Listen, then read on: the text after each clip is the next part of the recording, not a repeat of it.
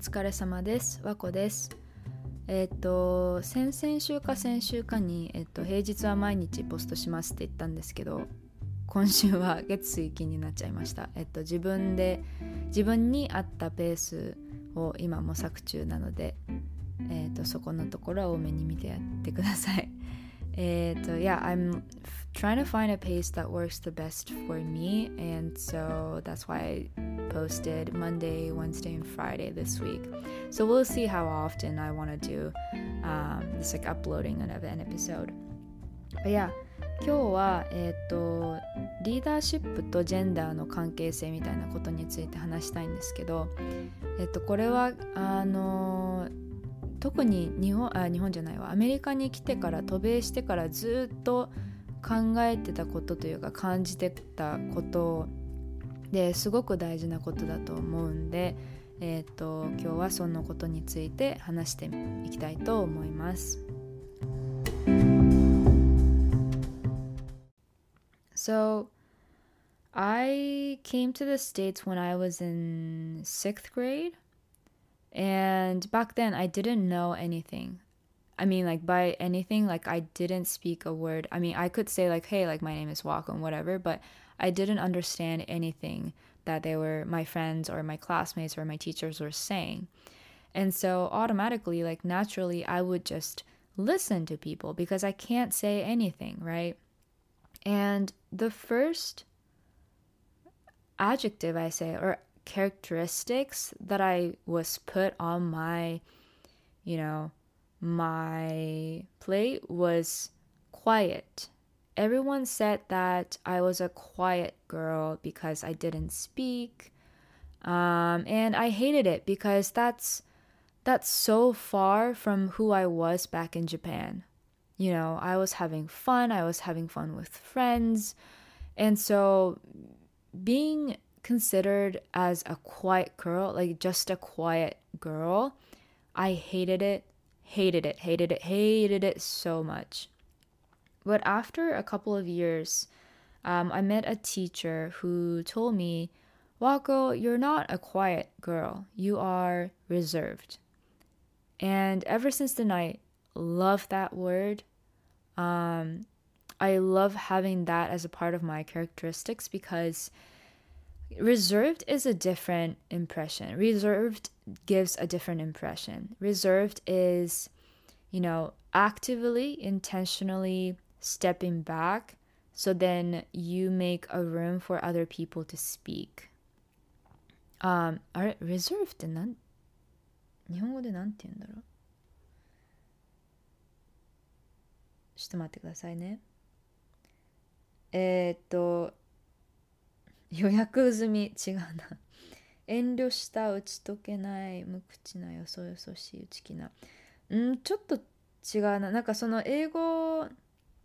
アメリカで reserved って言われるともうちょっとポジティブになると思うんですよね。なんかその内に秘めたというか、あんまりそのいい直訳が見つからなかったんですけど、reserved っていうとその quiet、 ただ静かなっていうのと違って、もうちょっとその意識して周りになんか周りを見渡してるとか、意識して人の話を聞いてるとか、そういう印象があるんですよね。So that's why I liked reserved. And I think reserved, the word or characteristics, is in a sense like a feminine leadership or feminine traits that leads to a leadership. 特にアメリカではすごくそのフェミニンとマスキュリンって言うと、マスキュリンがいいみたいな、マスキュリンが強くてマスキュリンをみんななんか目指すべきだみたいな、そういうような教育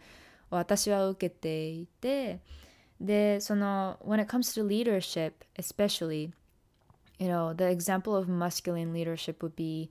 being vocal, standing up on the stage, being the first to, raise your hand and speak up for your friends. That type, you're confident, you're standing up tall, high, and all that stuff. That's masculine. 私が習ったのは、一番に手を挙げて声が大きくてハキハキ言って、でよく喋って、で姿勢も良くて、でもうなんか自分でなんかなんか自分ではい私やりますはい私やりますってすごく能動的な人で、それすごくいいんですけど、なん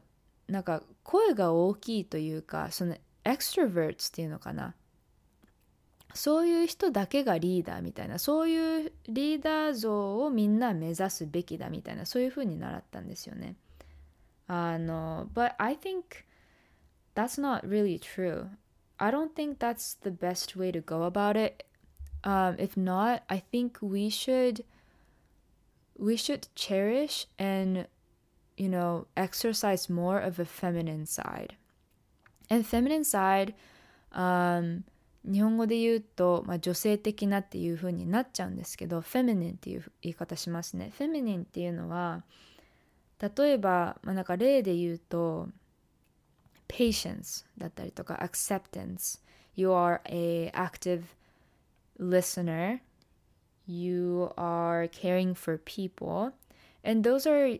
stereotypically considered to be a feminine traits. And I think we need to teach other more female type leadership, more than, letting people exercise their masculine leadership. フェミニンなリーダーシップのキャラクターというか、なんかそういう人の話を聞くとか、心を向けて人の話を聞くとか、そういうマスキュリンじゃないリーダーシップのタイプもすごくすいません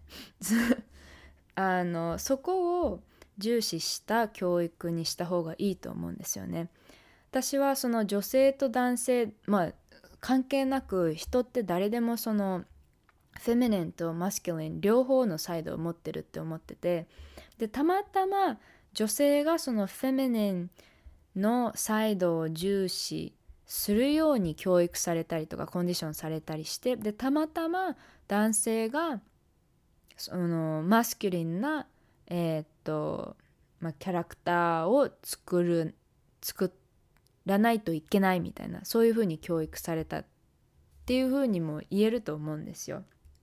でなんか全員が全員そういうマスキュリンなタイプばっかりだと絶対うまくいかないじゃないですか。だからこそフェミニンサイドをもうちょっと強くするように教育制度を変えた方がいいなっていうか、なんかそういう方針に行った方がいいなって私はちょっと未熟ながら思ってるんですけど。So I'm gonna quickly talk about example of a feminine leadership and why that is important, at least in the place that I'm at right now. And one example would be asking for help. Asking for help in a way that's being vulnerable. And I used to think that that's a sign of weakness and that I needed to be able to resolve things by myself to show that I'm competent. なんか変な質問すると、なんか森本さんじゃないわ。なんかこんなことわかんないのとか、なんだろう。なんか一人でフィギュアアウトできないのとか、なんかそういう風に思われるんじゃないかって思って、でそれが逆に弱みって取られるんじゃないかってことで質問しなかったんですね、私結構。でそれが最近見方が変わって、I think actually being vulnerable and asking questions helps you form trust, because asking questions shows that you're serious and you are genuine. これを本気で取り組もうとしてるっていうサインにもなるから、it helps you form trust, I wholeheartedly believe. And so it's actually very helpful in the working environment, and for your own leadership skill, because creating an environment where asking question and having direct, honest communication is casual is very important. And in my experience and in my opinion. だからその質問をするっていうのが私はこれそのね、なんかミーティングで、じゃあ皆さんこうした方がいいんじゃないとか、なんか Let's do this とか We should do this とか、そういう風なアイディアマンじゃなくても、その質問をすることだけでもそのチームに貢献できてるんだって思うと、もっとなんか質問しようっていう風に思えたんですよね。これでも貢献できてるし、これも私のリーダーシップの見せ方だっていう風に考え方をシフトさせたら、すごくちょっと肩に力が抜けて、だからその私も今までそのマスキュリンサイドしかなんか強くしないといけないみたいな思ってたんですけど、その弱みを見せちゃいけない、質問しちゃいけない、自分でその声を大きくして、でステージにも立って、でどんどんもうなんかアグレッシブな感じを見せていかないと通用しないとか、他の人に負けちゃうとか思ってたんですけど、もうちょっとその自分がナチュラルにできるようなフェミニンサイドのリーダーシップを大事にしていこうって思うようになりました。And I think especially this is when I feel kind of bad for men who are conditioned to think that only masculine side is strong and feminine side is just like evil or weak, because showing weakness or showing like vulnerability takes so much strength, and being honest, that includes being honest, and that has such a power that it really changes how people look at you, and then how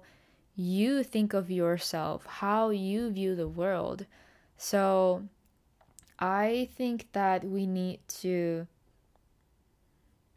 teach kids and teach other people, and like let other people feel comfortable in exercising their feminine side. So yeah, that's what I've been telling myself the past few weeks or so, in a meeting, a work meeting, when I don't really have an idea to give to the team, but at least I'm trying to build a habit of at least ask one question a meeting, and this is putting me on a very, very healthy mind place in a sense. So yeah, だからこれ仕事でもすごくなんか質問しようっていうマインドセットがあると、で質問1個するだけでもそれでも貢献につながってるって思うとすごく気が楽になって、でもうちょっとポジティブに仕事できるようになったなって思うんですね。だからたとえそんな皆さんこうしましょうとかアイディアマンに慣れてなかったとしても、そうやって一つ一つ小さいことでも貢献していくのも、そのチームにとっては欠かせないリーダーシップの一面だなと思って、なんか私なりに開き直ってるというか、なんかそういうふうに考えてるんですけど、皆さんの